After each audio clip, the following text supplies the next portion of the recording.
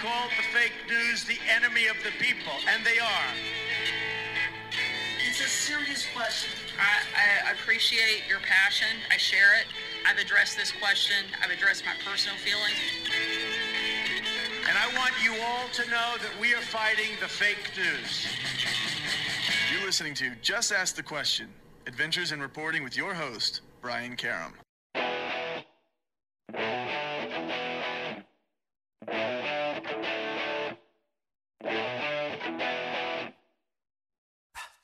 Hi, and welcome back to Just Ask the Question. I am your host, Brian Karam, and with me today is the producer of Just Ask the Question, my oldest son, Zachary. And Zachary and I just got back from Ukraine. So we're going to take a few seconds for the wonderful commercials that sell the wonderful programming.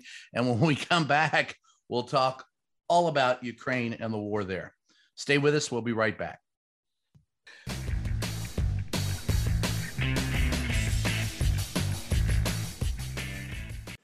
In this modern age of misinformation and deceit, Just Ask the Questions newsletter cuts through the BS and gets to the truth. With Brian's in-depth articles, columns, and exclusive content not released anywhere else. Get the scoop and stay in the know. Sign up for the Just Ask the Question newsletter now at substack.com/JATQ podcast.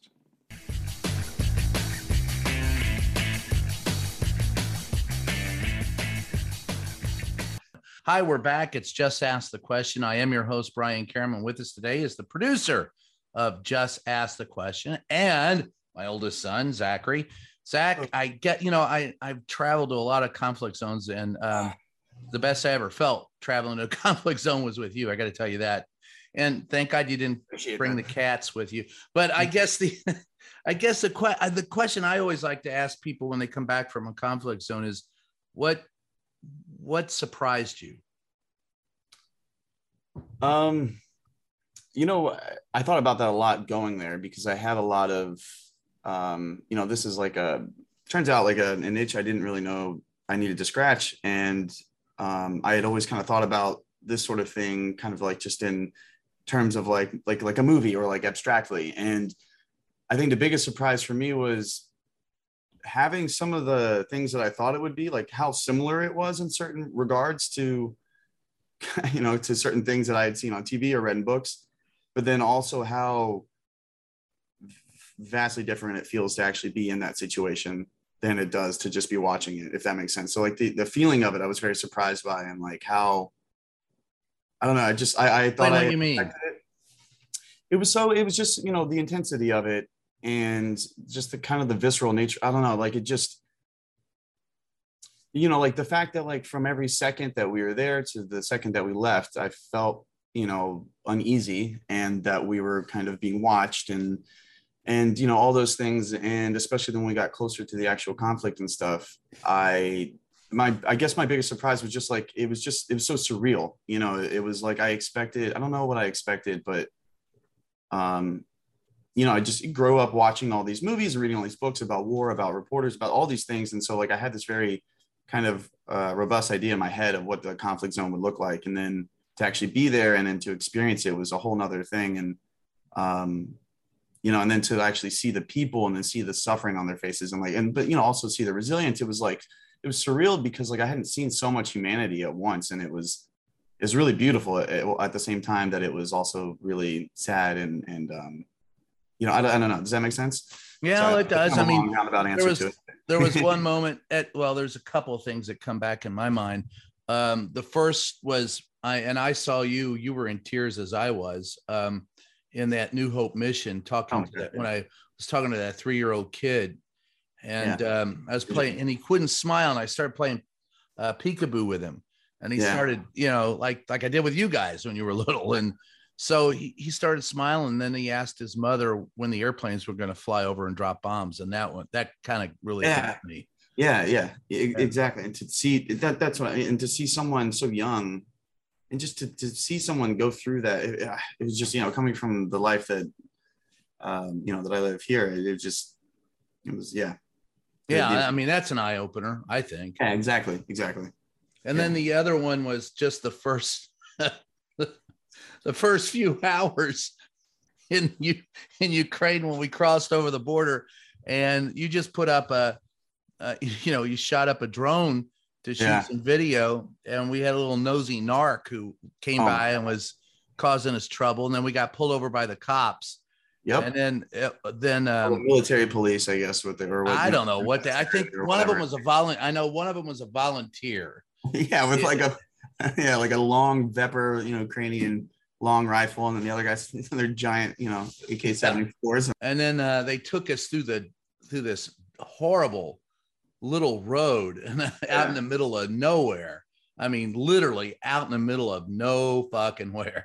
I thought, dude, this is not going to go well. I felt nervous at that point. I'll tell you that. I don't know about you, but I did. Oh, I absolutely did. And then the guy that was driving us, Rob, when he stopped and he flashed his lights, and they got out and they were unarmed. They didn't have guns when they got out. And I thought, okay, maybe we'll live through this. We should be. Yeah. But there was a good, I don't know. I mean, it felt like hours, but it was probably like 30 minutes or something where, well, we didn't know who the hell they were really, and they didn't really know who we were. And I think underlying all that was the fact that we had just been told that there's a ton of like Russian, spies and Russian saboteurs and different mercenaries in the area. And that, so we weren't really sure who the hell. They weren't sure who we were. Yeah, they know who we were. I mean, I like when they got my book though, then they knew. Yeah, that's my point. Yeah, once we got into they brought us back to the station or whatever the hell that was, like the thing in the middle of the World War II-esque, like that tiny little town with the sandbags all around it and everything. It was, yeah. Once we got in there, it seemed to change a little bit after, they saw your book and saw your pictures and they figured out I wasn't a Russian spy. Yeah. Then they wanted me to do the live shot I was doing for MSNBC that night. They wanted me to do it from that police station. Well, they ended up having us, like half the town turned out, and we had to like become like an event. Like, oh wait, did you guys meet the American reporter? Yeah, they kept bringing people in, including that one old drunk guy who stole my book and walked around and showed it to everybody. Yeah. But I got incredibly tense, and they ended up like, we were laughing and shaking their hands, but it went from tense to enjoyable, or at least tolerable. I remember I went from being worried about getting shot to being worried about getting to Lviv to do my live shot. It's like, hey fellas, I love it, but I got to go. And that was another, I tell you, that was, the every hour and a half, just the air raid sirens. Yeah. For those 4 or 5 days we were there in the Lviv, and not being able to get a decent night's sleep, and blocking the door because, we didn't know who was following us or where. And but I want you to take me back if you can, because you were, we had been shooting in the town square, and I had just shot a stand-up with a guy who was selling coffee during an air raid, and everyone had wandered off into the air raid shelter, which was underneath the Pravda beer theater, which had a big red bullseye on the and media center. Yeah. And I was reticent, very cautious about going into the media center. To be honest, we had already, by that time, I'd spoken to Trey Yinks, a friend of mine, and you and I had spoken to him, and we'd spoken to some other producers and fixers on the ground. They were warning us, don't wear your press passes unless they request them of you, because there are people targeting you. So this said media center, and it was a conference, a place where they could all get together. And I felt a little, I didn't like that, because and then there was what I saw was this guy outside pretending to take pictures of the building, but whenever anybody walked out, and actually I think the guy is in a video, there were two of them. I didn't see the other guy who was up against the door, who was shooting over his shoulder. I saw that in the video, but when we came out, I flipped the guy off. I because I didn't put it right in front of my face, says, come on guys, let's go. But from there, you spotted something. What did you spot?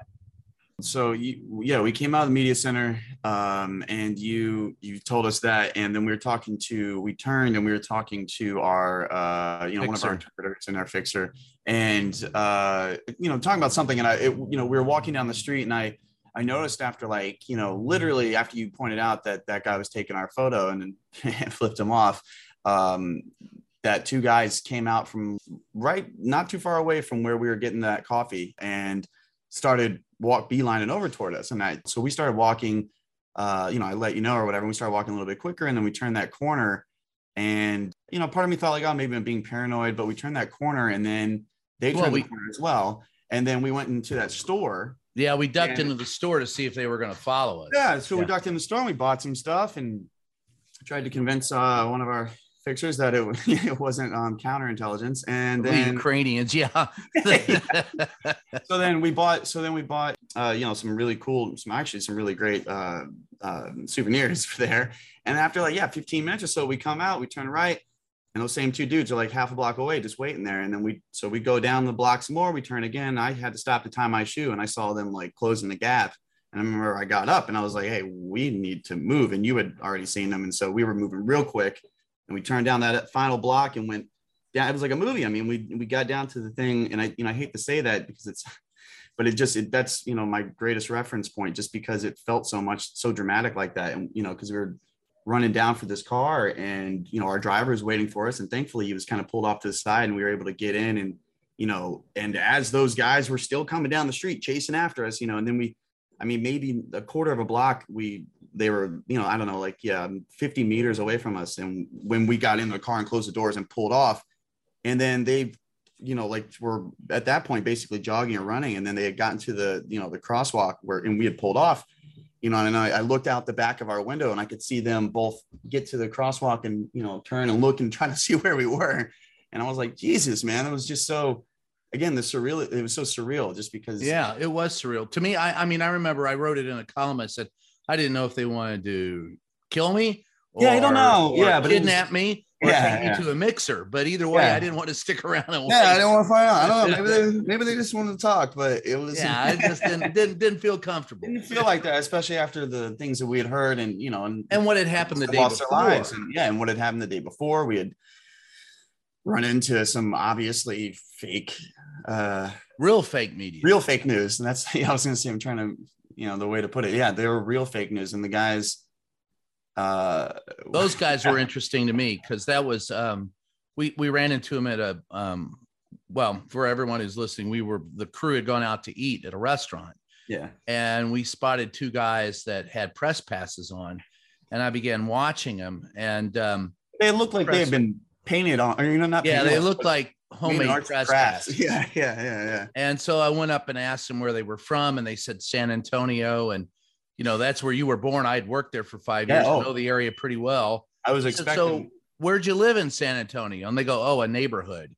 And I go, all right. Who do you work for? And they made up a company that didn't exist, and their press passes didn't exist. And then they said they were also in college, and then so they, and then they let their Russian accent slip a couple of times, and they followed us to the train station when we were interviewing refugees, and one of our fixers spotted them again, and she talked to them and found out that the red-haired one, the ginger, had parents from Russia.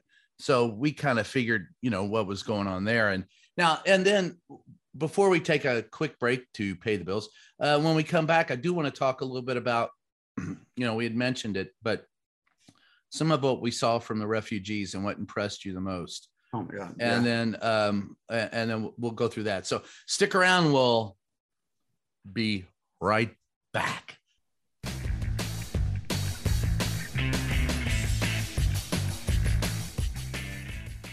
Hey, you. Yeah, you. We're talking to you, and we need your help. Seriously. As you probably know, independent journalism is a vital pillar of our democracy. Like everything else, it's not free. We're asking all longtime listeners of the show to help support us by becoming a member on Patreon. For the price of a latte, you can help guard democracy. Join us today at patreon.com/JATQ podcast to help us keep bringing you the podcast you love and the facts you deserve.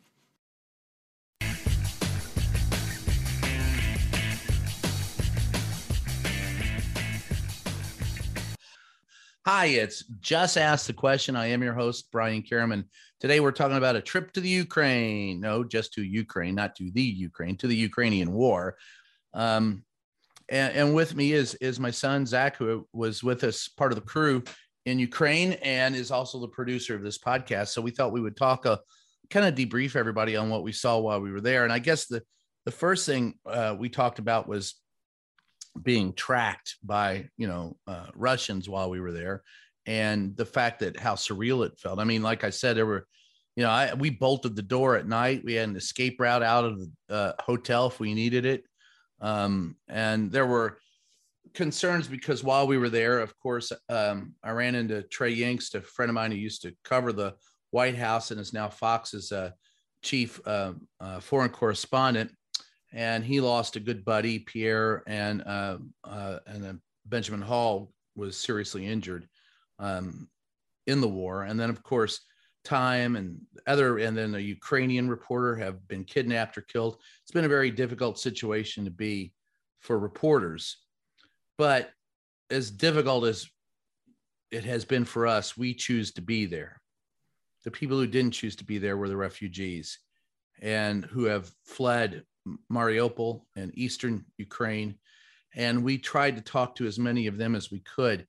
And I mean, I was surprised, I don't know about you, but just when the trains would unload, just the people just streaming off of it. And they were mostly women and children.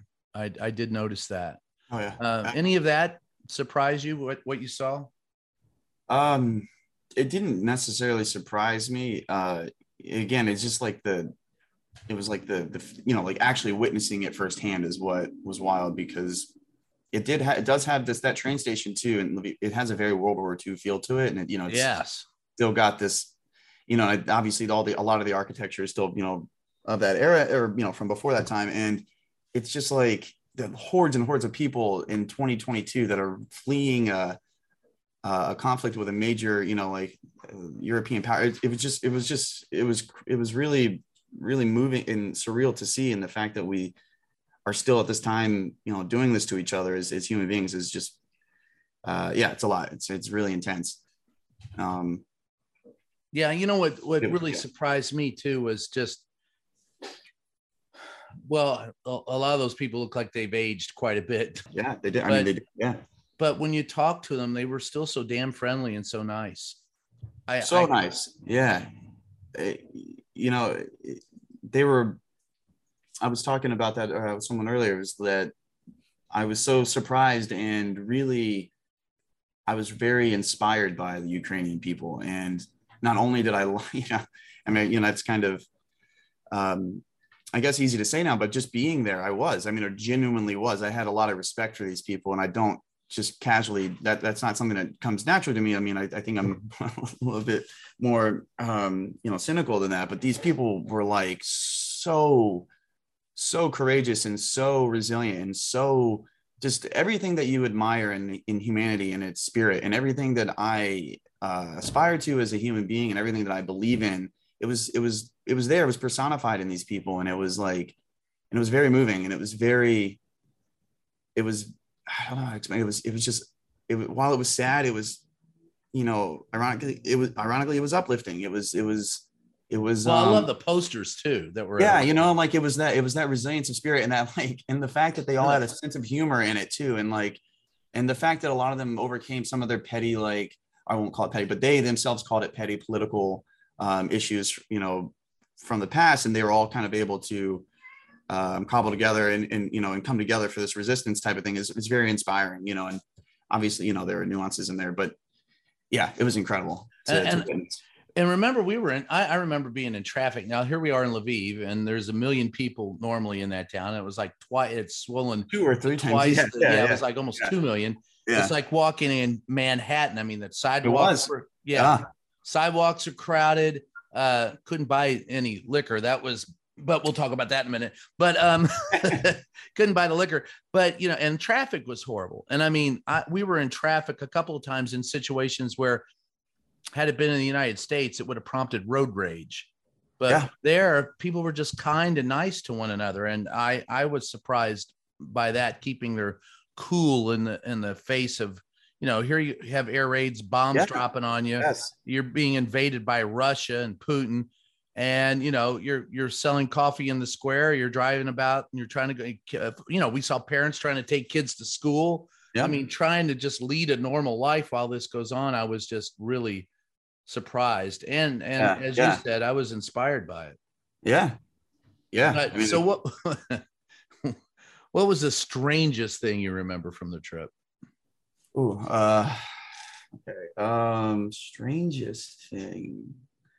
I don't know if it's strange. Damn, that's a good question. I got to think about that. What is the strangest thing? The first thing that comes into my mind, it wasn't really strange, but it was really good. Was when we did finally get a break. You were talking about alcohol earlier. They didn't, you know, it's still banned alcohol, but a lot of the villages, the local villages, a lot of the villagers themselves, they make their own alcohol. And so we were able to get like some wine that was made, you know, pretty good, wasn't it? It was fantastic. And it was crazy because it was called young wine. And apparently hadn't been aged very long and whatever. At least 15 minutes. Come on. Yeah. But it was so damn good. And it was strange because it came in like a Fanta bottle and like, you know, like that had still had like the you know, like the wrapper on it and stuff, and you know, we poured it, we drank it. And it was really, really good. I don't know if maybe it was the fact that we were in, you know, the stress of the war zone and all that sort of thing, but it was really good. And I guess that was kind of strange, and it was also at the same time really cool. I'd never had wine that was like that young, had been grown, you know, in a Ukrainian village, you know, and so you know. I tell you what got me was the open air market. Yeah, see, I was always it seemed like I saw the same chicken at every stand. That was true. Broken legs. I've never seen chickens like that. They were very gamey. And you were brave enough. I wasn't going to eat any of that damn. No, I know. I was a little surprised. Yeah, I thought you were like, but no, I mean, I had some. Well, when I saw the flies on it, I was just a little reticent. I get it. And they were out in the, you know, and it was one thing. The open air market was one thing. It was the people out on the sidewalk with stuff, right. You know. It looked like, and I mean, there was still dirt on the stuff. Yeah, and it was like on the ground, and it was like, it was like bacon and stuff, and that's not. Yeah, usually. I have a rule, one solid rule of survival: never buy bacon off the ground. You know, other than that. But I will say though, the cottage cheese I tasted was some of the best cottage cheese. I did taste that; it was all right, but really? I didn't. The meat was no. But that also impressed me because here, you know, they're talking about supply chain problems and they didn't have any there. Yeah. Oh, well, that was the other thing that was interesting when we were walking through that market too. We were talking to our fixer who was talking about how, that the supply chain issues have been affecting them as a whole, but some of these towns like Lviv and some of the other ones where some of the local villages that aren't being interrupted as much, they still have a lot of food. Not that there's still obviously issues there, but it was interesting to see that like they were still able to work around like the national logistical issues and that was a little. I mean, I've been in a lot of open air markets, but that was an interesting one. And my second rule is dark corners and there were a couple of those. It was like out of Indiana Jones. Turn a corner and somebody's gonna yank you. And then of course my second rule of survival in a conflict zone after don't eat bacon off the ground is only stay in a conflict zone as long as the bourbon holds out. So we brought some with us, and after a couple of nights of hard work, it was worth it, particularly with I tell you what was probably the most sobering realization was just our driver who took us to Lviv, and you get to see the Ukrainian countryside, and that was when I just realized that these people you can't defeat them, you can only kill them. All you can do is, and he can't kill all of them. No. So I don't think there's any way Putin, all he can do is level the country. He can't conquer it. He can't occupy it. Yeah. And so that doesn't bode well. It leaves you with either a long stalemate of war or a frustrated Putin who decides to use weapons of mass destruction, which has everybody on edge. And or it ends, I guess a little more quickly, but I don't know how that goes down unless Putin sacrifices, a couple of his top aides and blames them for it, but he still has to live with this for the rest of his life. And it's those people that have died. Yeah. And you just see that, you could see that in the faces of these people. They're pissed off. Like, remember the one woman that said, she said, these were our friends and our neighbors. They're supposed to, it wasn't, they weren't supposed to do this to us. So, yeah. Yeah. Well, how'd you react to that? What'd you think when you heard that? I mean, like everything, it was really sad to hear, but it was also, just imagining being in, I don't know. I was like trying to think of the closest, relevant thing that I could think of that would like, but I couldn't imagine, like, as an American, I don't, I couldn't imagine living with that reality, with the fact that you live next to a country that could do that to you. And, I don't know. It was it's just a lot to take in, if that makes sense. It was. Yeah. But what, and I got to, I'll go back to the moment where we were with that 3-year-old boy. What brought you to tears? You know what it was? It was the fact that this little boy, little kid, he was 3 years old, and he already had this fear that, like, this he knew something that I feel like I didn't know until I was this age, and some people maybe never know unless they are in a place where their life is directly threatened like that. That, like, I don't know. I felt that he would have to live with that for his whole life, and that made me really sad. He was 3, and because of this now, like, even when he's 50, 60, 70, 80, 90, like, this will always be a part of, this is the very beginning. He's so, at that age, you're so impressionable. And I felt like, what a terrible thing for this poor kid to have to start off his life to have, because he was so happy and so innocent. He was such a kid. And then all of a sudden it just struck him in mid-conversation, mid peekaboo, that, oh my God, I hope that the airplanes don't come right now and bomb me and, and kill me. And it's like, just to see that, was very humbling and, like, and tragic and eye-opening, and like all the things that you think it would be, but, like, feeling it was just incredibly overwhelming. And and he reminded me of my grandson, your nephew. That's the thing. He looked so much like him. And just to see, you see a little cherubic smile on their face, and they have hope, and then it's taken away in a moment by a thought or a remembrance, then that terrified him. And the other little kid that we were downstairs and I was playing the guitar and I taught him guitar. Just a curious, smiling little kid.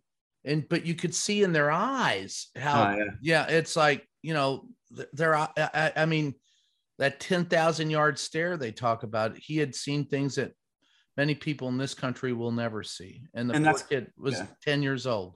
Yeah, exactly. And not like that's like and I don't know, I don't mean it in any sort of way like to put them on some sort of like moral pedestal either. That's not, I just mean that like, it's wild to see. It's hard to, I think it's still hard. I'm still coming to terms with it and still,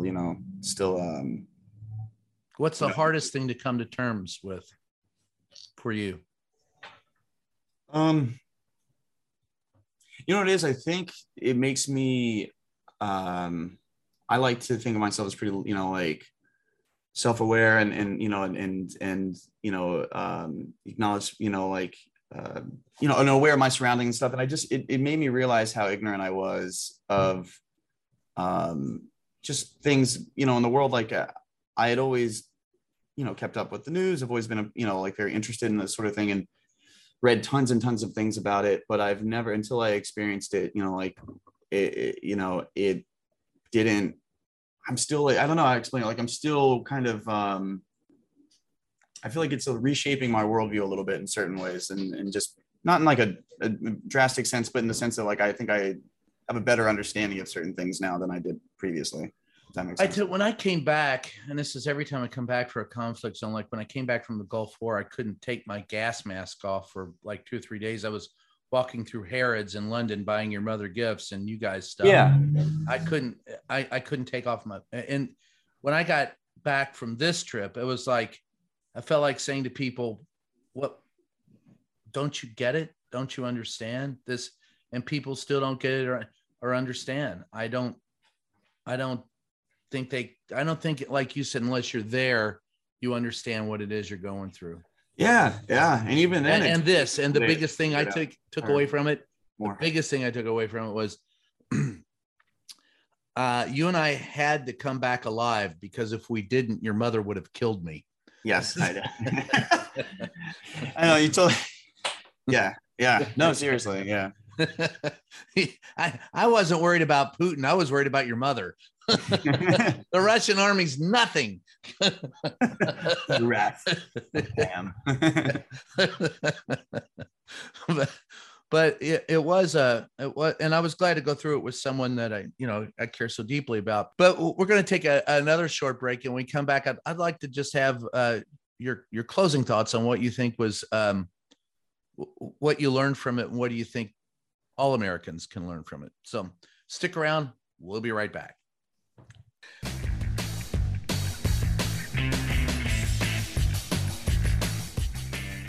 Hey, Just Ask the Question podcast listeners.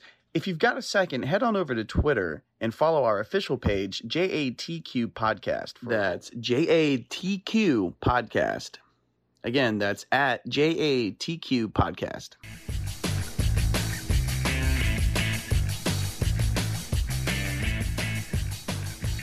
Hi, we're back. It's Just Ask the Question. I am your host, Brian Karaman. Today, we're with Zachary Karaman. We're talking about our recent trip to Ukraine. And I guess, Zach, as I asked before we went to the break, what was the overall lesson? What did you learn that you didn't know? And what do you think Americans should take away from this conflict that you saw while you were there? I think it's a number of things. I think number one, I think that as Americans, both sides, as consumers of media and people that are in the media, and I say that as mostly an outsider, but from what I saw was that we need to do a better job at seeing these conflicts around the world, not just when they're in Ukraine, when they're in Syria, when they're everywhere, and in seeing them as humans and not just as this abstract, like kind of, a photo on a page or like a crying video or something that we don't necessarily, I mean, I know that I have the benefit of having now the direct experience of being there. So therefore I can feel it, but I just feel like we can do a better job. And I hope that we do a really good job with our documentary and with everything that we've done at portraying to the American people that, that these conflicts, all these things, this doesn't need to be the norm. I think that, as you said, something really smart was that social media isn't a bad thing. It's a good thing. And it's just that we need to grow up as a society in our usage of it, because we can build direct, empathy with people all over the planet. We don't need these people that are thousands of miles away from us. We have the technology now to make it so that, you can see exactly what they're feeling and what they're going through. And I think that's what I'm saying is that I think as Americans, we need to be more open to viewing these tragedies around the world and these conflicts around the world more wholly and more humanistically. And I think as the media, we can do a better job portraying it that way. But I think that it's as Americans, we just need to have a more globally centric, a global centric view of the world rather than just the America centric. That's one thing I see over there all the time. They're very aware of everything that's happening in our country. In every country I've ever traveled to, they know what's happening in America. But in America, most people don't know what the hell's happening in all these other countries. You don't really know. Even me, like I had to read a whole book. Not even me, but I had to read a whole book on the history of Ukraine in particular, because I thought I had a pretty good, knowledge of European history. It turns out Eastern European history, I did not. And so I just, I realized that's my own failing. And so I'm trying to do better. And I think if, by extension, we can all, or, if that makes sense. Yeah. What I got out of it from Yes. being there was, I don't think, I grew up in a time, your mom and I, we didn't want to have kids till after we got lucky. You were born towards the end, at the very end of the Cold War. I didn't want to raise kids in an era like I lived in, where you were afraid that any moment someone could drop a bomb on you and end the world. And for the last, 30 some odd years, we've lived without that threat. And I don't think we're quite aware of how real that threat is today, and how precariously this world is balanced, and that warfare is volatile and you can't predict it. And you saw how close we were to Poland. One stray bullet into Poland, and we're talking about, boots on the ground. We're talking about an honest to God World War III. If we don't already have that, because you and I also saw all those volunteers and all the people from around the world that are pouring into Ukraine to help them. It is a world war by proxy at this point. Yep. Well, and the proxy is on our end. It's certainly of course. The Russian end. I'm saying on our end. Yeah. No, they're in it. Yeah. And that's, to me, frightening. I went to those duck and cover drills, and I went through all that crap, and I thought maybe we could take a breath, but then you look at it and we're right back there again. And Putin is holding the world hostage because he wants, Mariupol and Ukraine to kiss his butt. He wants to reassemble the Soviet Union, and it'll never happen. And I just hope and pray that, wisdom prevails and empathy prevails. Yeah. I think, sorry, but exactly. And it just made me realize another thing that I think, to your earlier question, that I think Americans in general should be aware of. And it is the fact that, the threat of nuclear war is actually absolutely very real. And it's not like this.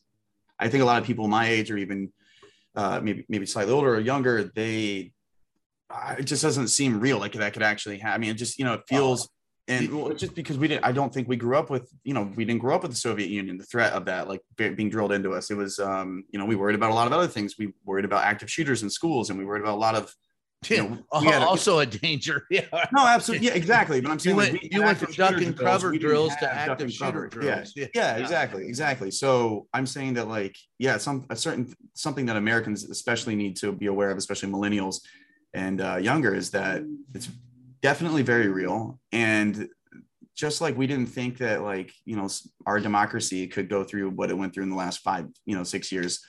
And a lot of people were like, oh, there's no way. I remember in 2015, they're like, oh, there's no way Trump would actually run. There's no way any of this would actually happen. It's just kind of feels similar, where people are like, oh, there's no way that would actually happen. There's no way he would use the nuclear weapons. Yeah, I had I think there's a way. I mean, I hope not. I don't want to be an alarmist, but no, I don't. I just want to be a realist. Exactly. Yeah. And I had a young reporter come up to me in the White House and say, Brian, I don't think we could beat Russia in a nuclear war. And I was like, pal, nobody wins a nuclear war. It's called mutually assured destruction.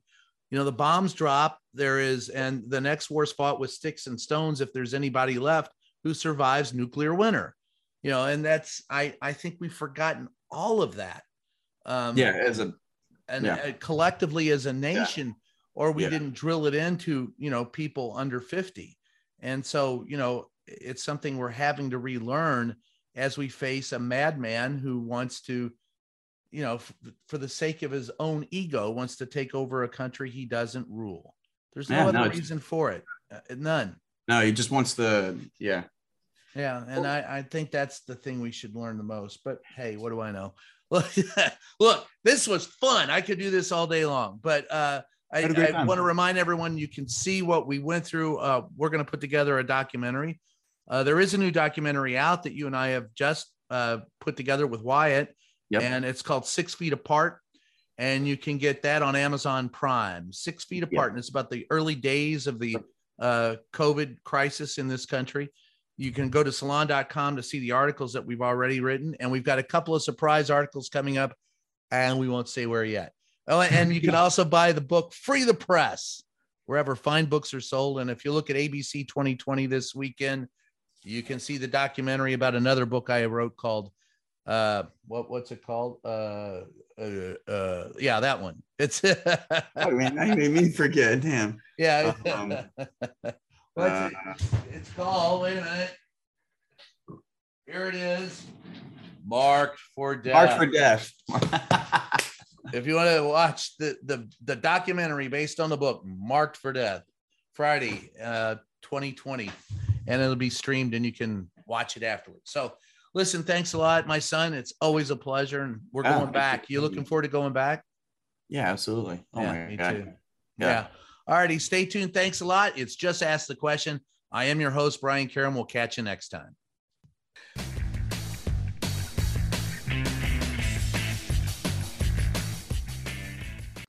In this modern age of misinformation and deceit, Just Ask the Questions newsletter cuts through the BS and gets to the truth, with Brian's in-depth articles, columns, and exclusive content not found anywhere else.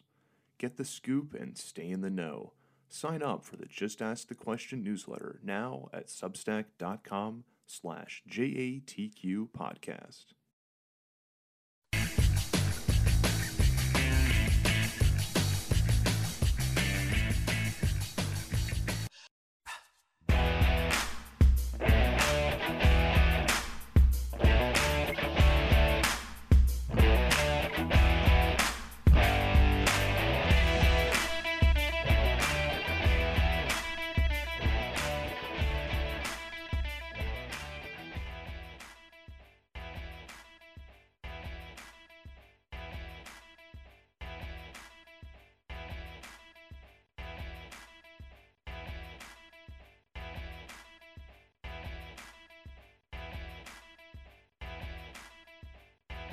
Hi, I'm Dan Dunn, host of What We're Drinking with Dan Dunn, the most wildly entertaining adult beverage-themed podcast in the history of the medium. That's right, the boozy best of the best, baby. And we have the cool celebrity promos to prove it. Check this out. Hi, I'm Allison Janney, and you're here with me on What We're Drinking with Dan Dunn. And that's my sexy voice. Boom. Boom is right, Academy Award winner Allison Janney. As you can see, celebrities just love this show. How cool is that? Hey, this is Scottie Pippen, and you're listening to the Dan Dunn Show. And wait, hold on. The name of the show is what? All right, sure. Scottie Pippen momentarily forgot the show's name, but there's a first time for everything. Hey, everyone, this is Scoot McNairy. I'm here with Dan Dunn on What Are You Drinking? What's it called again? Fine, twice. But famous people really do love this show. Hi, this is Will Forte, and you're, for some reason, listening to What We're Drinking with Dan Dunn. Now, what do you mean, for some reason, Will Forte? What's going on? Hi, this is Kurt Russell. Listen, I escaped from New York, but I couldn't get the hell out of Dan Dunn's happy hour. Please, send help. Send help? Oh, come on, Kurt Russell. Can somebody out there please help me? I'm Dita Von Teese, and you're listening to What We're Drinking with Dan Dunn. Let me try one more time. Come on. Is that right? Sorry. What we're drinking? It's amazing. It's amazing. Right, it's just... Is it right? Ah, that's better. So be like Dita Von Teese, friends, and listen to What We're Drinking with Dan Dunn, available wherever you get your podcasts.